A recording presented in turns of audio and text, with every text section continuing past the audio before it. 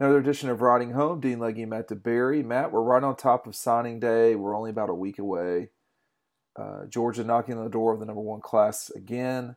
Let's just go through some things here real quick. The most recent weekend was more about 2021 players, but what do you know about 2020? How is Kirby going to wrap up this class?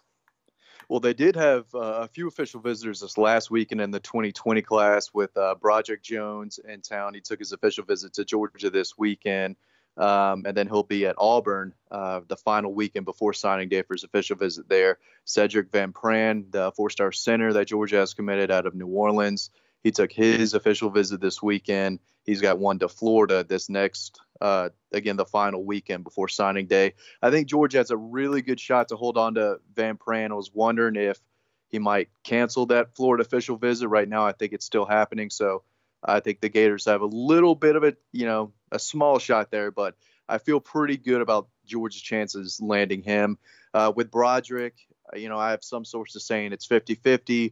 Others feel good that Georgia will be able to hold on to him, but you can't really, or you can never count Auburn if they have the final official visit that final weekend before signing day. So I think Georgia should be able to hold on to Broderick Jones. They definitely should. I think they will, but you never know there. Austin Blask, South Effingham offensive lineman that Georgia signed right before signing day in December. He made his official visit. Nazir Stackhouse, a guy that we've seen a good bit over the last couple years now, he took his official visit. And there was one more, the defensive back, Charles Bell. Was Tate? Tate was there too. Yes, Tate Ratledge was on his official visit. So really about the offensive line. And those guys kind of bonding with Matt Luke. They went throwing axes. They did one of those competitions. They all had a good time together. They did some cooking things the morning after. I believe that was Sunday morning. They all cooked breakfast together, stuff like that. So big bonding experience for those guys. But at defensive back, Charles Bell is a guy to keep an eye on. He took his official visit this past weekend. Three-star guy. Has never confirmed that Georgia actually offered him. I talked to him. There's actually an update on Dog Post right now about it, but I asked him, I said, hey, has Georgia offered you officially? And he said, sorry, I can't say that right now, or I've got something that I'm looking forward to. I forgot what the exact quote was, but I thought that was interesting. But I do think Georgia wants to take another defensive back in this class. Darren Branch, Ole Miss commit, was in town. He's got the Matt Luke connection there. But Charles Bell, I think, is a guy that Georgia needs to keep an eye on. Former Syracuse commit. But that's really it as far as official visitors that I can think of right now. Well, but a lot of people that are listening to this are going to wonder about Zach Evans, and I wonder about Zach Evans too. Do you have anything to say on the Zach Evans front? I don't think he's going to end up at Georgia. That's my gut feeling right now. Another guy who was in Athens this past weekend was Daijun Edwards, the four-star running back from Colquitt County. He was on official visit. So that's definitely one to watch for sure. Definitely. So if Georgia plans to take a second back in this class, and I think they've gone back and forth, the past 6-7 months, hey, do we want to take one or not? If it was the right guys, they would. And for a while, it was Zach Evans was going to be the guy that they bring in with Kendall Milton. I don't think that's going to happen, but nobody really knows. I don't think anyone knows. But right now, I think the safe bet is Daijun Edwards if he can put it together off the football field, if that makes sense. But if he's able and he has a place to sign and be a member of this class, I think Daijun Edwards will be the second back. Well, you're saying off the field, look, it's as simple as grades right there and getting qualified. Right. So for him, that's a big thing. So the second running back position, second slot at running back is in flux, needless to say, for Georgia. And we'll just see how it goes here. But, let's talk about Broderick for a little bit. Like you said earlier, going into a final visit weekend where Auburn is the final team that he's going to see, you can't – if you are anyone that knows anything about recruiting and knows about Auburn and their ability to do things through the years, you never want to doubt Auburn closing things out. So I think that's the thing to watch in this final time right before signing period is what's going to really happen with Broderick. Is it really ever done when Auburn has the final visit, or anyone else really, but in particular Auburn, just because they Auburn, close. Yeah, Auburn over time has done a good job, and Broderick, as you and I both know, he doesn't want to play that far away from home. Auburn's not exactly that. I mean, Auburn is almost as close to him as Georgia is. For Broderick, he would have the capability of playing at Auburn pretty early. I think he would have the same capability at Georgia right now, frankly, but he could play early at both places. And in Auburn's defense, who is more likely to where are you more likely to play early at a place that has as many offensive linemen as Georgia does, or at Auburn, which I think is replacing a fair amount of guys. Georgia's replacing a fair amount of guys too, but it's in both of these cases.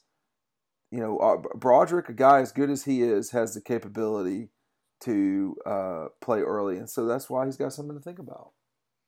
Yeah, I think that's one of the biggest factors that he's thinking about going into this decision is getting on the field. These kids want to do that, and he's talented enough to do that. I think if he continues to put on more muscle, in his upper body, I think he'll be more ready to play, but he's a guy who wants to step in, and he'll get a shot, whether it is Georgia or Auburn. But like you said, I think there's a pretty good chance he could play early at both schools, but I definitely think that's something that he is on the forefront of his mind when it comes down to him making a final decision. I think it's going to be close. I think that might be the recruitment we pay attention to the most leading up to signing day. So it'll be back and forth. I do think that his official to Georgia went really well. He tweeted afterwards, still committed. So he's very quiet about his recruitment. Yeah. But again, Auburn last weekend, it's going to come down to that visit. But right now, I think Georgia has a good spot to hold on to him, and they should with Matt Luke coming in and him building that relationship. I don't know if Auburn has an offensive line coach. That guy resigned, so I don't even think they have someone there. So it would be interesting, to say the least, if Auburn were able to pull this away. He's been committed to Georgia for like a year and a half now. Yeah, so I'm not killing the kid. I love Broderick. I mean, I think he's got personality. He's a very good player. He's smart. No, he's a good guy. Yeah, but and I just mean this is the first time Broderick's ever gone through recruiting. I've seen this for 20 years. I'm still committed doesn't mean anything. It just is something. It's just something that kids say, and God bless him, he probably means it. But you just got to get through this last time if you're Georgia. There's still a week and a half left, or I guess 1 week. Well, a week, and for Broderick, Broderick's a big deal. So, getting him signing on campus at Georgia would be a big deal. My suspicion is he probably still winds up at Georgia, but I don't think it's It wouldn't be the most shocking thing if he went to Auburn. And we've seen it before, and it could very well happen again. We owe our audience. Dog Post is about being a smarter Georgia fan. Okay. And we're not going to sort of sugarcoat it with folks. I mean, this is going to be something Georgia's going to have to survive here at the end. They should probably still win him, but we're not going to act like it's a certainty. It's in the bag. Yeah, because it's not a certainty. So I think Van Pran is more of a certainty, but again, I thought he might cancel that Florida visit. He's still going to take it, so you can't really rule Florida out there. But I do feel better about Georgia's chances of holding on to Van Pran from New Orleans than Broderick Jones from Lithonia. But that's recruiting. Yeah, this is how it goes, and what can you really say? But Broderick, I think, will play pretty quick next year at Georgia, and maybe Van Pran would as well. That's a good question. I want to mention right now. I'm sometimes a little bit scatterbrained here, but I'm watching the 2006 Peach Bowl game against Virginia Tech, and just seeing this comeback here. It's midway through the fourth quarter right now, and Georgia's just tied it up. And I was watching the 1992 Carolina game and the 1994 Clemson game, and it's amazing how far college football has come. Eric Zier was an exceptional quarterback in the 90s. He wouldn't have started at Georgia in the 2000s, maybe with the exception of 2015. I mean, it's amazing how far college football has come.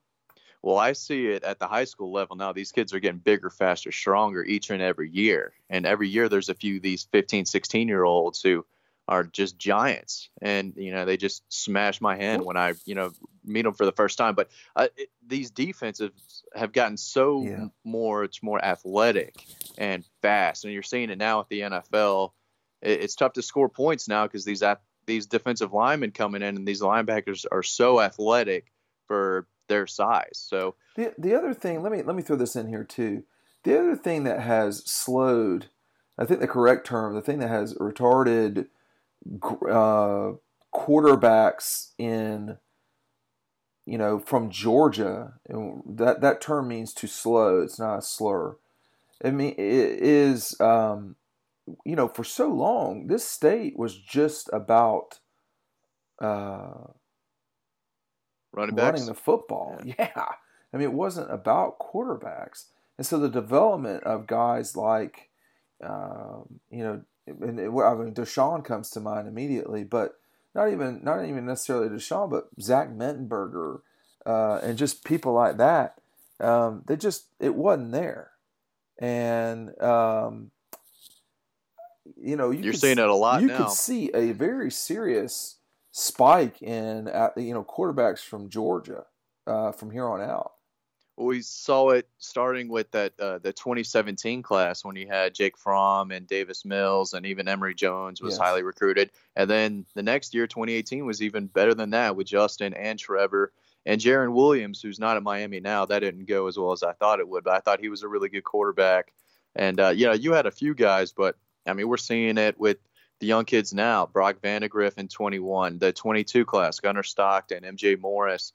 These are going to be really, really good players. So we've seen a spike in quarterbacks and even quarterbacks going out of state into other programs. And it doesn't seem like there's as many running backs. There's still a few, and you can come to Georgia and get a really good running back. But it's not like Georgia is just getting the best running back in the state each and every year. They're going all across the country. But there's a lot of really good quarterback play. These kids are developed early on, all through middle school. Everyone's got their trainer they work with in the off season and try to play baseball at the same time. So I think it's a trend that we're going to continue to see, at least in the state of Georgia, for a long time. And it was slow to develop. I mean, it was, frankly, Georgia as a state just, it churned out linebackers and running backs. I wonder how many of those linebackers could have been quarterbacks, I guess. No telling. But there's been no shortage of Hines Wards and Larry Browns and, George Lombards and those kind of guys who've come out of this state. And that was in the 90s. And guys like Mike Bobo were playing quarterback. Guys who were good quarterbacks. I mean, Mike was a good quarterback. Mike would have never started in the 2000s. He was 2015 was handled incorrectly, so I can't tell you who would have started. But I saw Grayson Lambert this weekend in Athens. Someone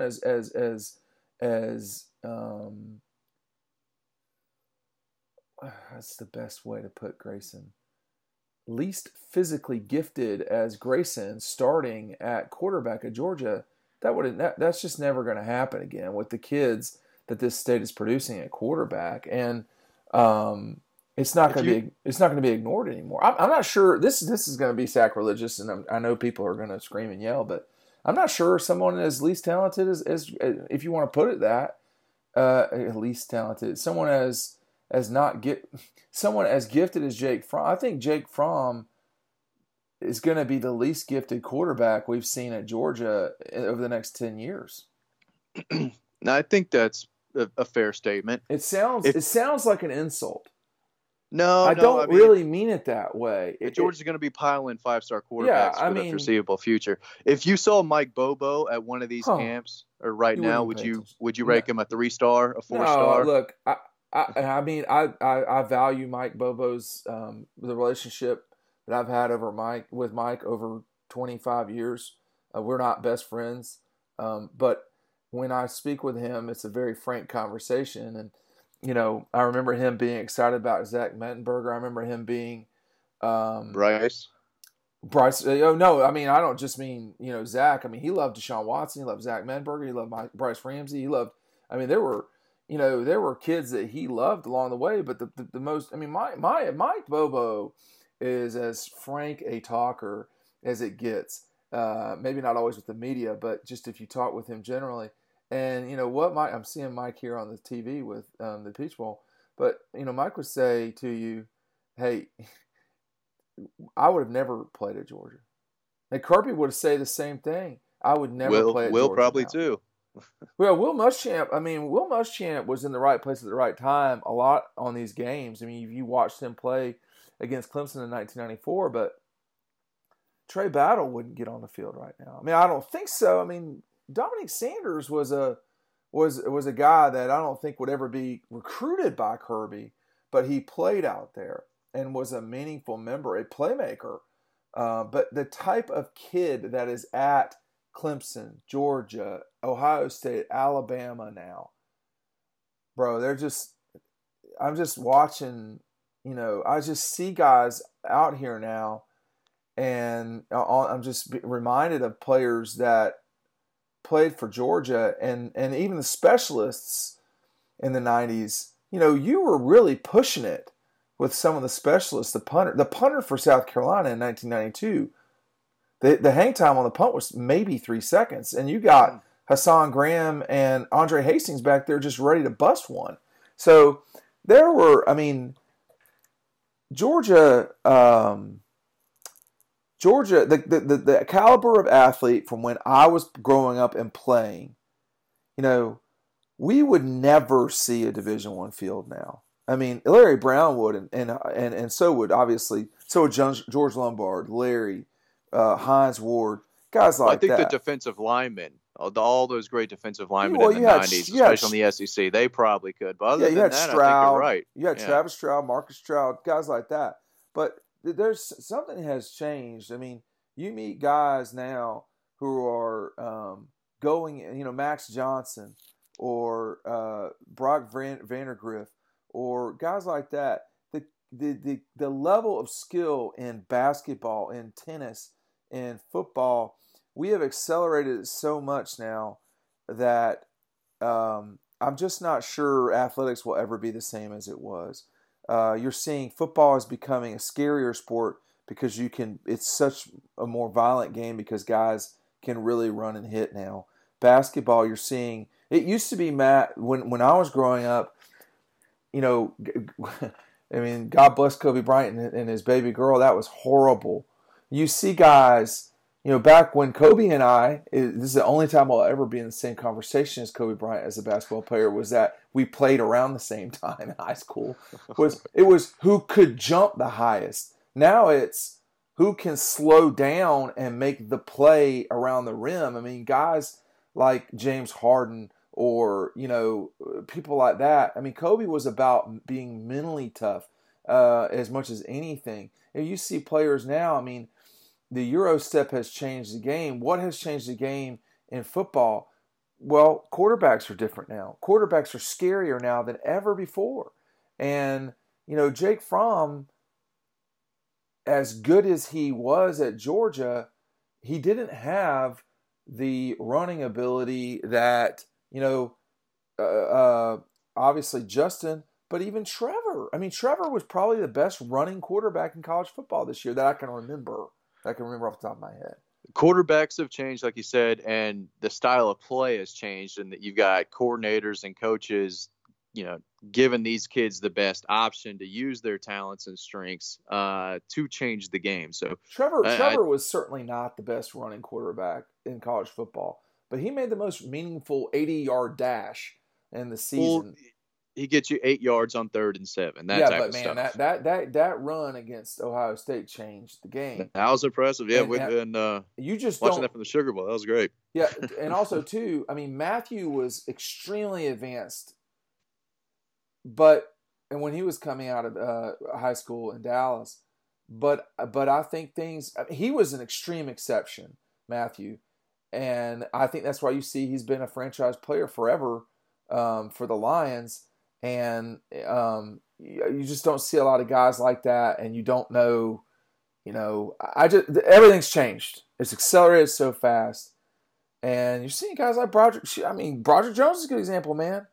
Offensive linemen used to be heavy guys. You're not seeing a lot of heavy with Broderick. No, Amarius Mims is the same way, man. That dude puts on. I mean, he's like 290, 295.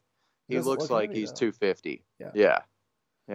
All right. He's a special player. Go to Dog Post, become a smarter fan, and we will see y'all tomorrow on Riding Home.